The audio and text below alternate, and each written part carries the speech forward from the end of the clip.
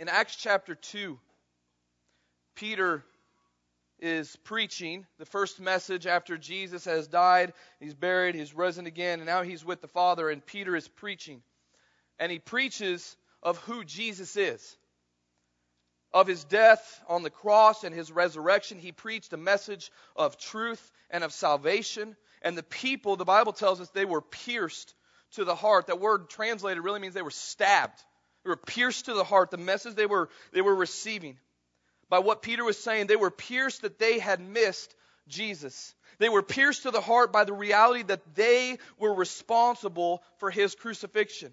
And in verse 37, they asked a question which a lot of us have asked or should ask, and it's this: what shall we do? We've heard the gospel preached, now what shall we do?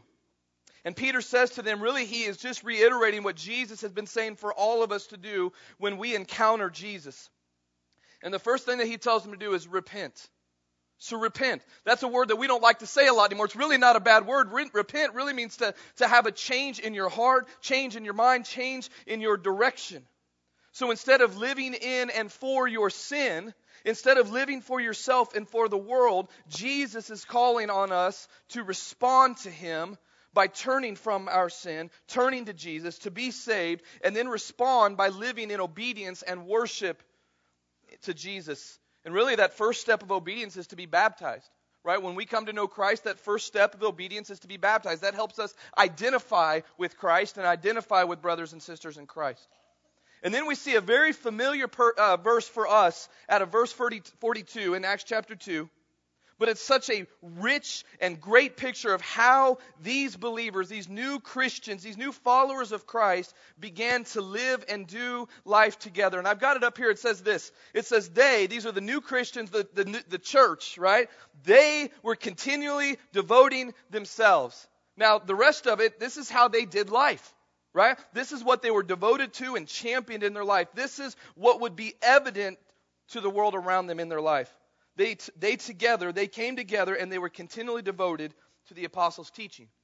The apostles' teaching was the word of God and the life and words of Jesus. So they're devoted to the teaching and they're devoted to fellowship. Now, a lot of times we look at that word fellowship and we think like potluck or something like that, but that word, which is part of it, but that word fellowship is actually a partnership, right? It's the partnership. And so they are partners in their walk with Christ and in his mission. So it's a dedication to doing life together. So they're devoted to the teaching, the fellowship, the breaking of bread, which is the Lord's Supper, which we're going to do today, and also to prayer. And this morning we're going to get to do those things together. In our time, we're going to continue to spend time in worship, in song, taking the Lord's Supper together, hearing from the Word of God, and having time in prayer. And our hope this morning is this, is that our time with Jesus and our time together this morning, it's going to send us out of here refreshed, encouraged, and even challenged, right? We want to look more like Jesus than when we came in. Amen, church? And so we want to be ready to walk with him and live for him as we go out into the world. As a church family, we've been walking through the Gospel of Mark, and we're seeing the life and the ministry of Jesus. We're seeing his life. We're reading his words and seeing his actions and learning how to respond to his call in our life. And I'm going to be honest with you, I don't think there's a better way for us to grow in our walk with Christ than to spend time with him, right? When I was getting to know Jessica a little bit, I'm going to get better at my walk with her by spending time with her, right? There's something wrong if we're not doing that, right? And so we want to spend time with him.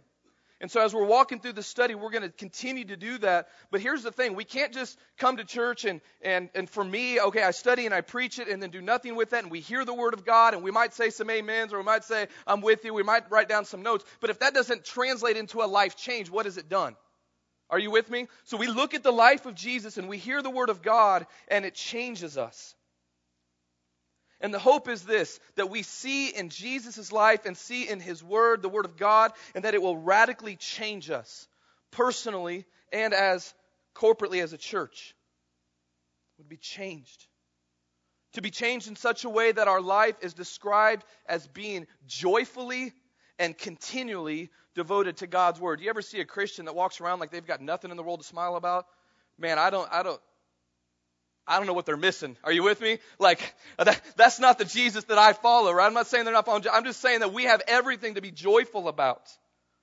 And so they're devoted, joyfully and continually devoted to God's word, to fellowship, to partnered with one another, taking Lord's Supper together, and being devoted to God in prayer. In our relationship with Him, we want to be dependent on God. Are you with me? And so we do that in prayer. And so this morning, if you've got your Bibles, we're going to pick up where we left off last week, Mark chapter 3, beginning in verse 7. If you don't have a Bible, we've got plenty of them. Grab one at the end of your row. If you need a Bible, slip your hand up. We'll get you one. Want to make sure, and it's our gift to you if you don't have a Bible, make sure you have that this morning. But Mark chapter 3, Mark is in the second half of the Bible, the New Testament. You got Matthew and then Mark, Luke, and John. So we're going to turn to Mark chapter 3. And as you're turning there, give a little bit of recap leading up to this point in the life of Jesus and in His ministry that we see in Mark. And as we looked at last week as well, there are a few things that have become evident to us as we study this. One is this: Jesus is God. Jesus is God. He is the gospel. He is the good news for us. He is the promised Messiah, the promised one that was going to come to be the Savior of the world. And that's become evident to us. The other thing is this: He is showing the world who He is. It's not just said, but Jesus is showing us who He is. And we'll see some of that in our text today, who Jesus is. And we're seeing this evidence, right, in His life. We're seeing that He's God. We're seeing He's the Messiah. We're seeing that He is showing that. But we're also going to see evidence that the Pharisees, these religious leaders, with all their knowledge and all their training and understanding of the Old Testament, they just should have seen the evidence presented in the life of Jesus and known who Jesus was. They should have been able to see that all of it lines up with the Scripture that they had memorized or that they knew and that they taught. And they should have seen that Jesus is who He says He is. And based off of that, another thing that's evident out of this passage, book of Mark leading up to this point is this. The Pharisees refused to accept who Jesus was. The evidence was there and they rejected it. They either flat out missed it or they rejected it. And their hearts started to show that.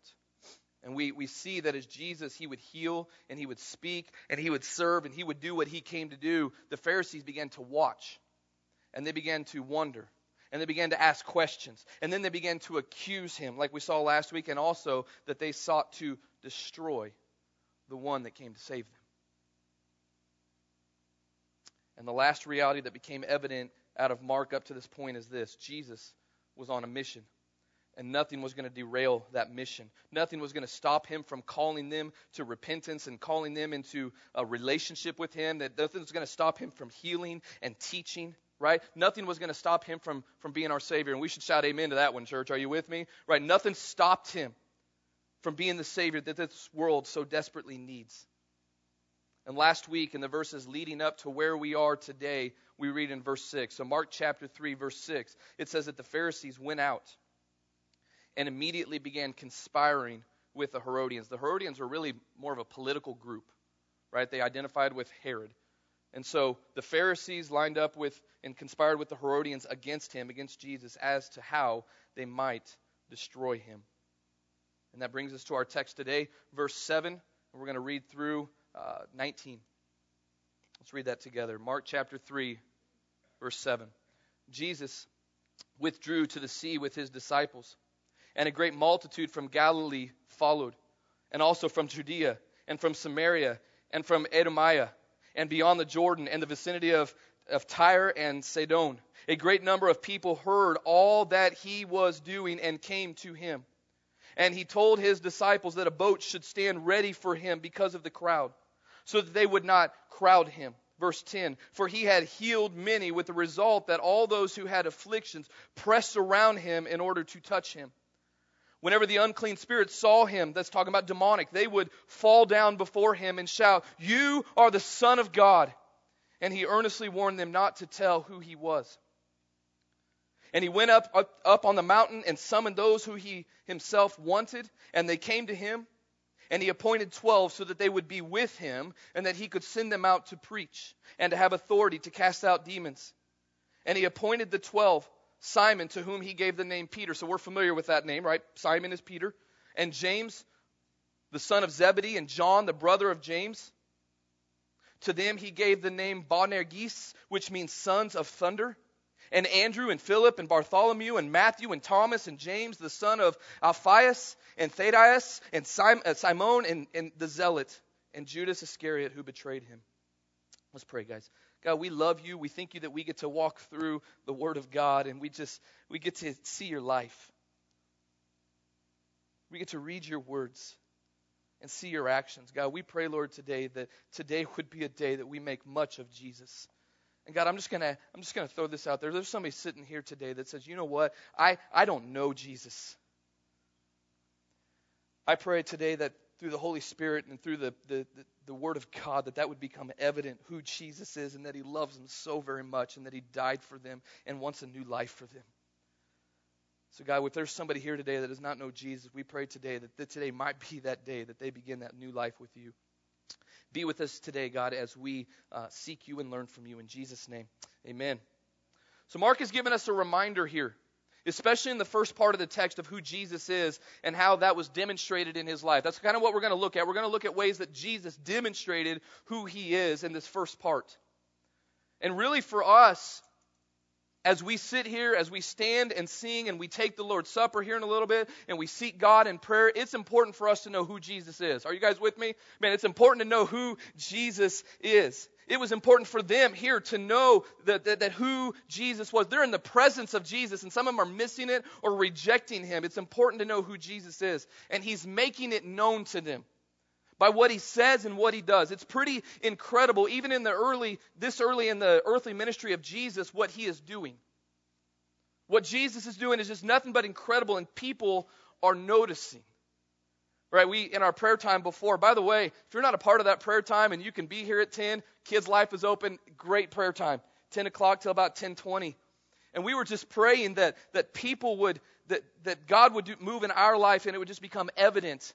And then we would tell others about Jesus and others would see Jesus in us. And people are noticing and they're seeing what Jesus is doing. They're hearing about it. The news is spreading.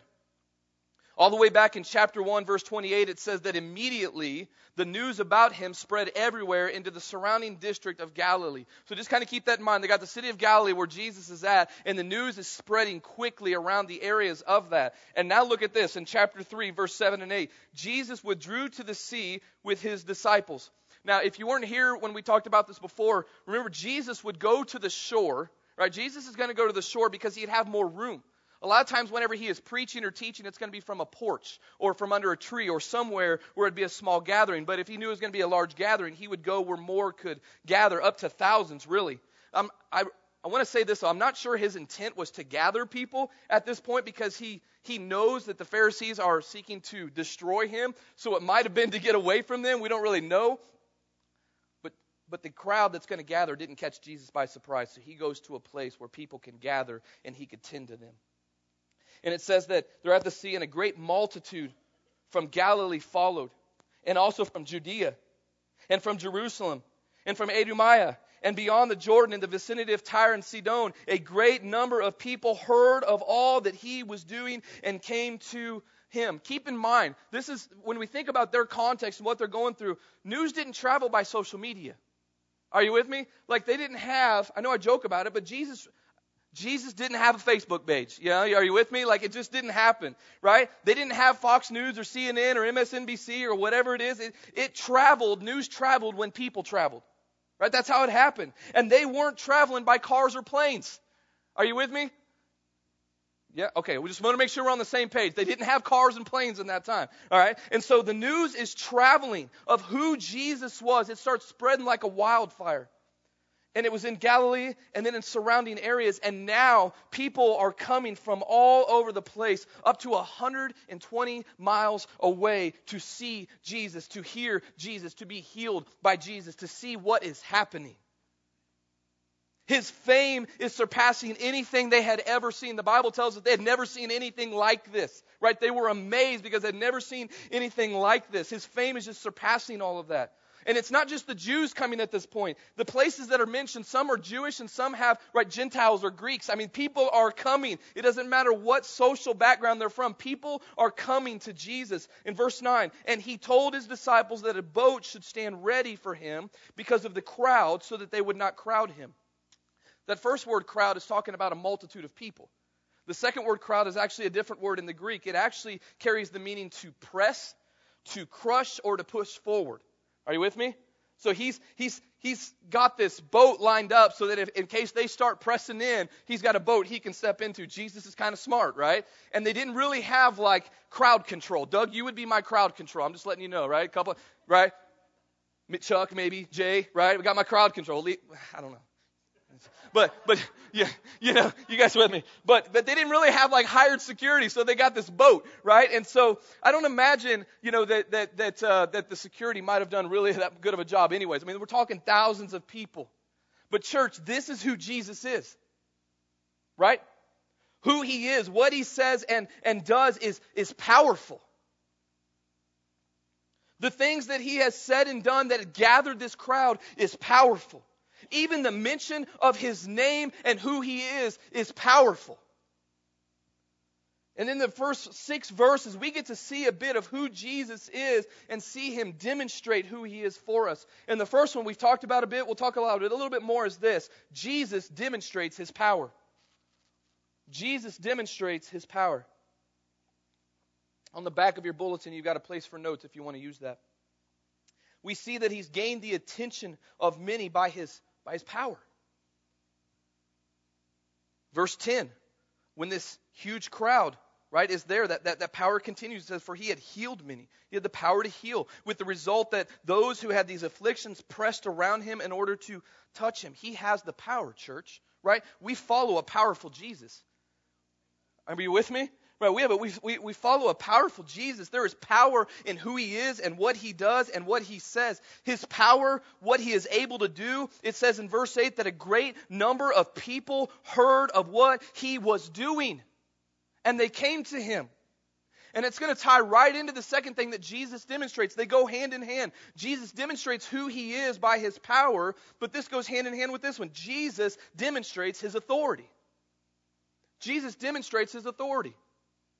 It's hard to really separate those two with Jesus. Are you with me? Like he's showing that he not only has the power to do what he needs to do, but he has the authority to accomplish it as well. Sometimes we see the power in Jesus and we reach out to him when we need him, like we're sick or something else is going on. God, you know, help me win the lottery. I don't know, probably shouldn't pray that way. You get what I'm saying? Like we reach out. Nobody laughed at that at all? No. Okay, there we go. Jamie, I got a courtesy laugh maybe, right? Gosh. All right. I don't even know where I'm at. All right. I'm on the stage. He has the power to do what he needs to do. We look at Jesus sometimes as powerful, but not with authority. God, we're going to reach out to you when we need you for you to accomplish what we want you to accomplish. But we got to look at Jesus with authority. I mean, he is the head over us. He is the head over the church. He is the head over all things. One day every knee will bow to him. Right? So he has the power to accomplish and he has the authority to accomplish. And we continue to see that throughout the book of Mark. Just listen to this. Some of you guys will remember this. In chapter 1, Jesus shows his authority over the temptation from Satan. He shows his authority. He shows his authority in his words and teachings. In chapter 1, verse 22, it says that they were amazed at his teaching, as he was teaching them as one having authority. So there was power and authority in his teaching and his words. A few verses later, Jesus shows his power and his authority over the demonic, over the enemy. This is great, right? I love this. Verse 25, there's a man that's possessed, and Jesus rebuked him, saying, be quiet. No, everybody's okay with this. He's really telling him to shut up.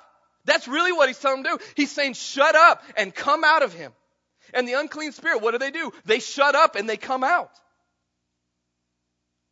He's got the authority over the enemy. He has the power over the enemy.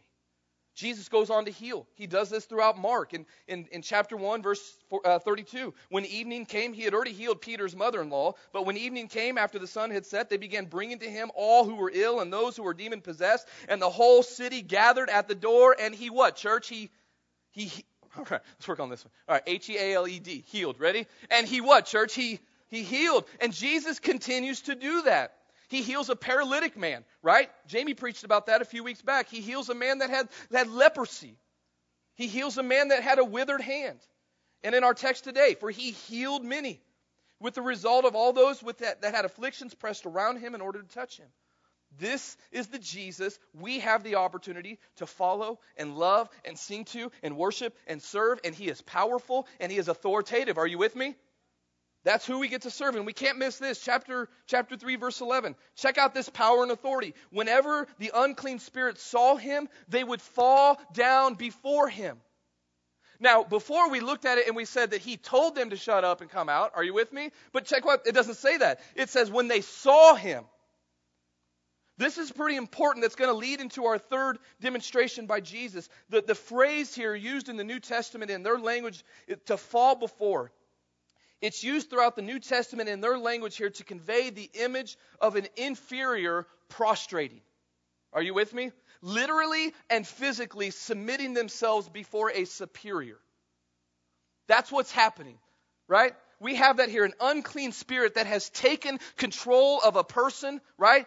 A very powerful being that is now, just by seeing Jesus, they are falling down before him.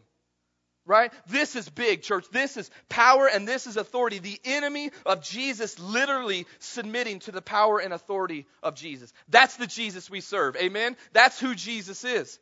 And that same verse leads us into this one. Jesus demonstrates his power. He demonstrates his authority. In church, Jesus demonstrates his deity. You know what Jesus is doing? He's saying, I'm God. I'm God. That's what he's saying. He's not saying that he is a God, as some like to mistranslate. He's not saying that somehow he was a spiritual being and earned Godship, as some teach. I'm not hating on anybody. It's just not true, right? He's not one of many gods. No, he is claiming and proving and demonstrating that he is in fact God.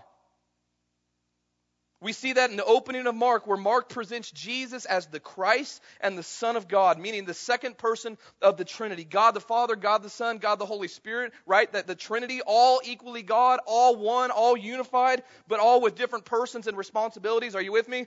Right? I mean, it's really tough to understand. I get all of that, right? There's nothing that we have that really can compare. But he's God. We also see Jesus confirmed in his baptism, that he is in fact God. The Father speaks and the Holy Spirit descends onto him. He shows it in his power and his authority. He shows his power and authority in a way that only God can do. And we even see him now, this is huge, church, he forgives a man of his sins. Right? According to the law, according to the Old Testament, according to all that is true, only God has the power to forgive sins. Thank you, God, for that, right? And Jesus does it.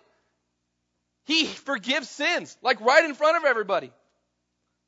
And then here in verse 11, whenever the unclean spirits saw him, they would fall down before him, and they didn't whisper. They didn't kind of say it a little bit. They didn't only write it on their windows or put it on their social media page. These demons, they shouted, "You are the Son of God." And he earnestly warned them not to tell who he was. Really what he's saying is, I'm going to present myself. I'm going to identify myself, right? I don't need you to do it. Plus, I don't really want a demon running around talking about, right? But this is what he's doing. The demons, the enemies, they aren't bowing down for the fun of it. They're not bowing down for the fun of it or because he's this really cool, powerful guy, right? Not because he's the GOAT or anything like that. Greatest of all time. You guys, okay, all right? They fall down before him because of this, church, because he is powerful, because he has the authority, and because he's the living God. Are you with me? In John 1:1, we read this, "In the beginning was the Word." Now, the Word is a person. Let's just track with me. In the beginning was the Word. And the Word was with God, and the Word was God. He was in the beginning with God. All things come into being through him, and apart from him, nothing came into being that has come into being. I don't know who this Word is yet, but he must be a big dude. He's God, right? We skip down to verse 14, and it says who he is. And the Word became, say it with me, the Word became flesh and dwelt among us. So God came and became flesh, fully God, fully man, and dwelt among us. And we saw his glory as the only begotten from the Father, full of grace and truth. This is Jesus. He is the Word that John is talking about, and he is fully God, and he is on full display, right? This is who Jesus is. And you know, well, here's a sad reality in this. Even the demons recognized who Jesus is. The enemy falls down before him. But the religious leaders that should have known who he was, they either missed him or they rejected him.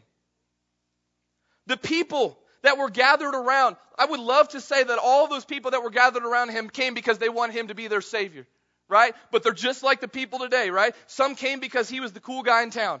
Right? Some people came because they just wanted to see what he could offer them. He's doing some cool, powerful, miraculous things. Maybe we'll get a healing from him.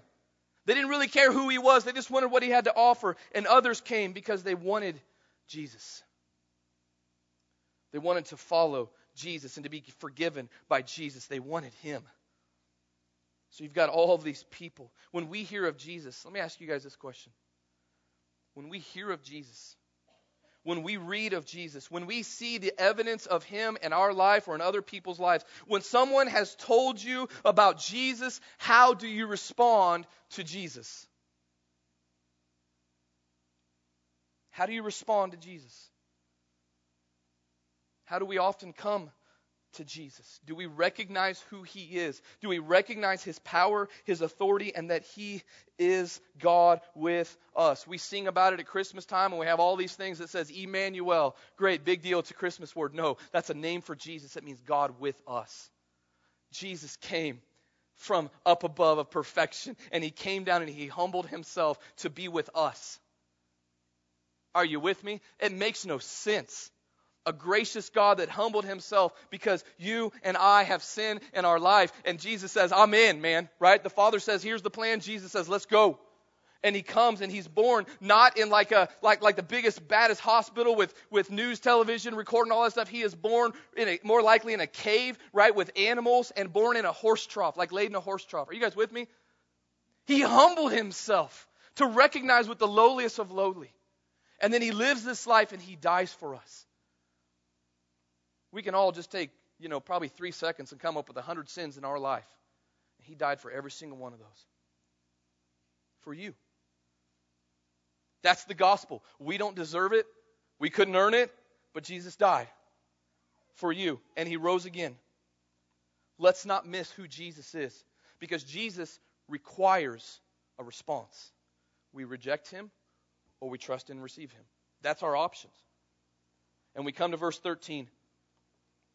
Let's read that together. And he went up onto the mountain and summoned those who he himself wanted, and they came to him, and he appointed 12. So we've seen the power and the authority and that he is God. And then Jesus goes onto the mountain, and he's calling the 12 disciples. We're familiar with those, right? The 12 disciples. Some have already been called at this point, right? And they're already following him. But this is a moment where he is calling all 12, and he calls them to be apostles. And if we look at the detail, that Luke gives us, we see that before Jesus does this, before he calls them, he reminds them of the necessity of prayer. While he's still fully God, he's still fully man.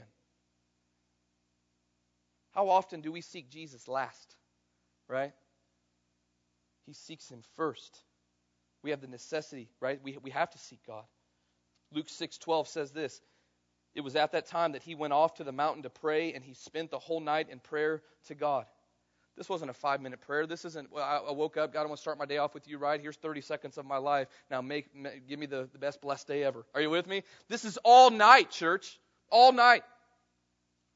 And when day came, he called his disciples to him, and chose 12 of them, whom he also named as apostles.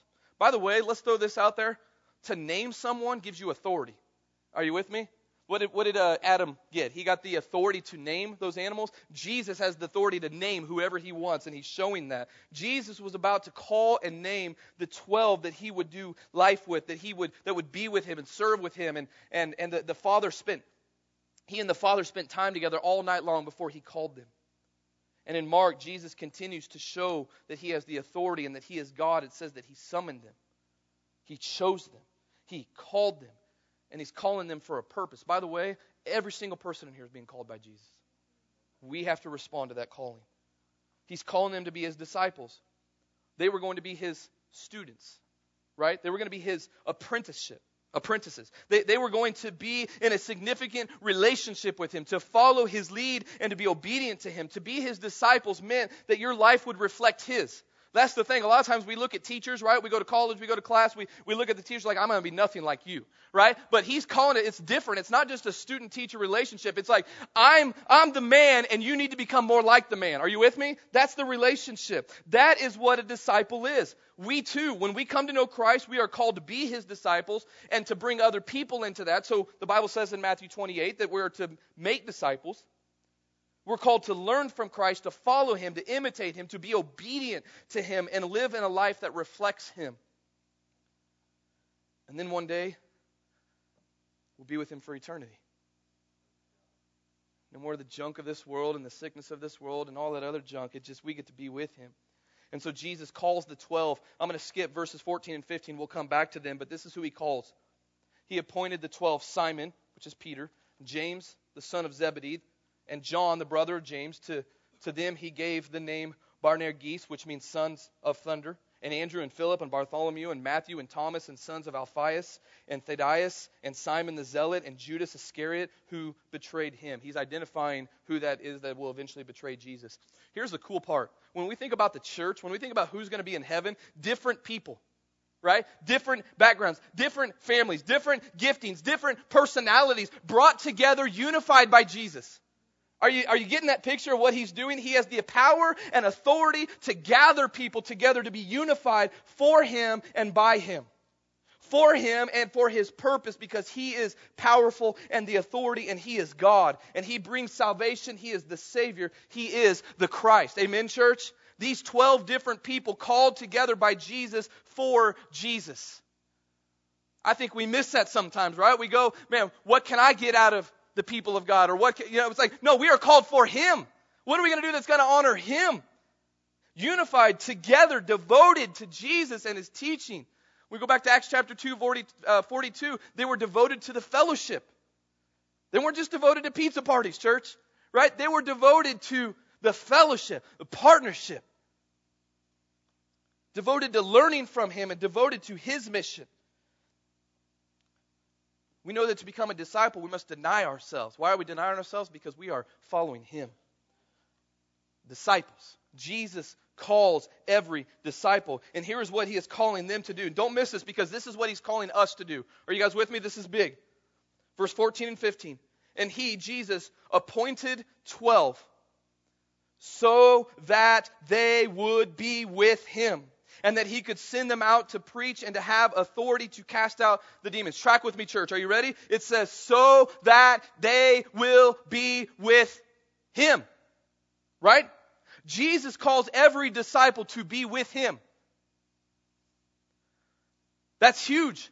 Don't miss that. We get this thought like it's all about religion and what we need to do to earn God, and that we can't earn God, right? So we try to do before we're with Him. We're doing it backwards. There's an author and commentator, James R. Edwards, that says this. The simple prepositional phrase, to be with Him, has atomic significance in the Gospel of Mark. And he goes on to say this: discipleship is a relationship before it's a task.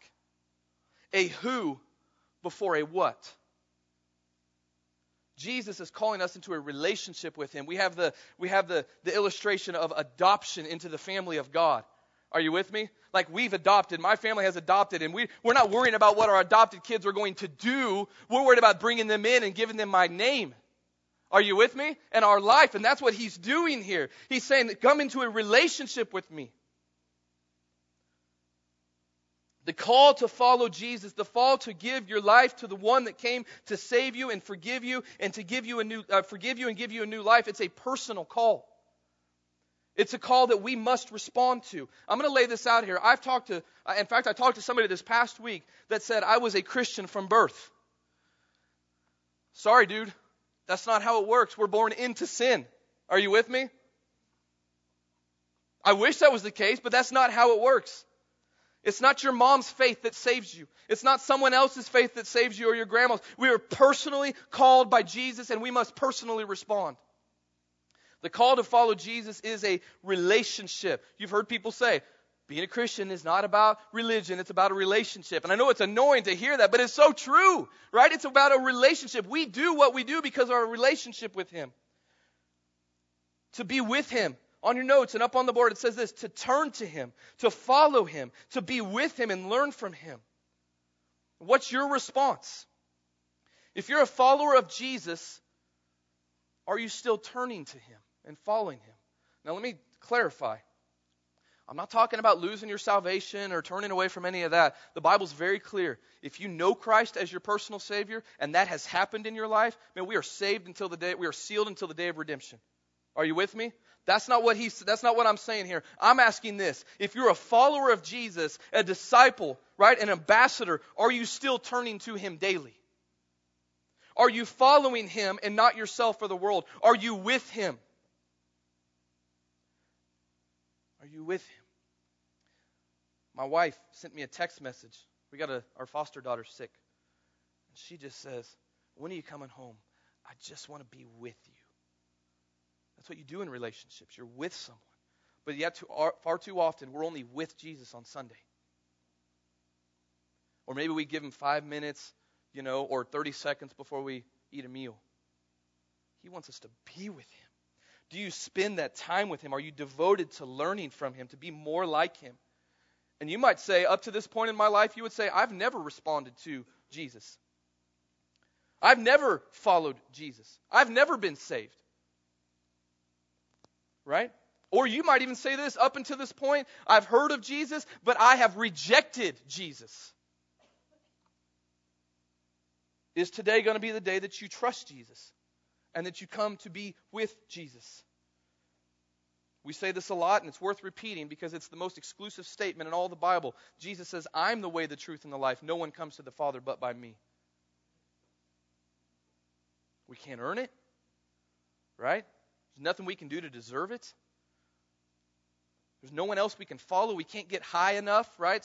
Like, you get what I'm saying? Like, there's nothing we can do. We just have to trust in Jesus. We make it so hard, don't we? Like, just trust in Jesus. And so Jesus calls every disciple to be with Him, and then He calls every disciple to be sent out by Him, right?